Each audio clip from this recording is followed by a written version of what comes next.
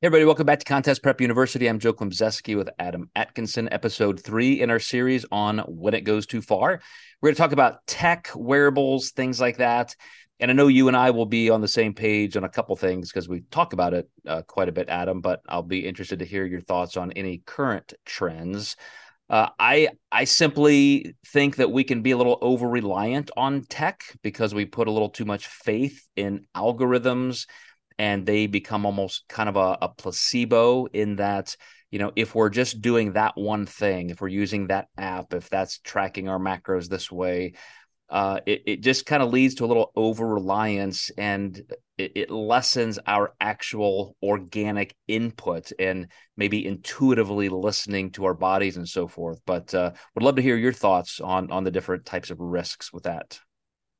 Yeah, I think that we marry into a lot of the value. And I even question how it's coming up with that value in the first place.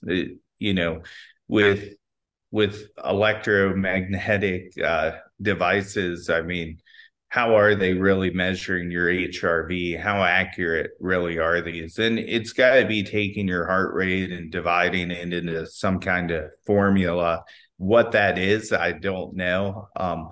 I also know that resistance in the body can definitely be swung by hydration and minerals, for a current to be able to be sent through your body.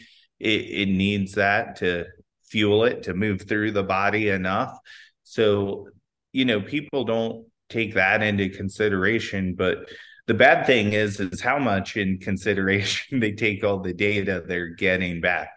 I think for step counting, they usually work pretty flawlessly for the most part. I think they're pretty good with that. Beyond that, when you're looking at the HRV and stuff like that, I think it can be useful, but it's the context of when you use it. And we're probably not going to use it all the time. And just like we're not going to use steps all the time. And I think people really I've had people where they flip out about their data on their watch, but they're fine with going over their macros. And, when you start putting the larger importance on the minors, it's almost like a subconscious way of people to talk themselves out of getting the results that they want. It's like their excuse. Well, interestingly, I did, and I mentioned this in a previous podcast. The placebo effect when you think something is doing something for you, like I have this device and it's helping me do this. It could be like a waist trainer type thing, just to give a banal kind of example. But people tend to over rely on those things, and then they actually do less work. So there's almost a reverse effect to relying on something, because you do get a placebo effect in a negative way. But I think you really nailed it with the most important consideration, which is people who just aren't able to take that data with a grain of salt and say, it's one point of information.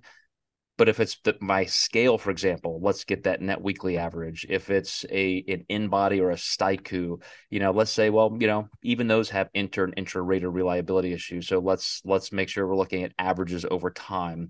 So I love data. Obviously, I love getting objective and accurate information on paper, but you just have to be a little bit even self-skeptical sometimes when there's reason to, and not let that completely run all of your decision making. It can't be one single item. Yep, absolutely. The irony of this is I have never had any kind of wearable. I don't have an Apple Watch or anything like that. But now that Google bought Fitbody and they've integrated Fitbody into a Pixel watch, I'm actually probably going to get one, because I do want to see how much value there is in those things like monitoring your sleep and so forth. So again, I mean, tech can be great, but it depends on how you're going to use it. Absolutely. All right, guys, we will see you next time in Contest Prep University. We're going to start turning our attention to things like cardio and training, and when that can go too far.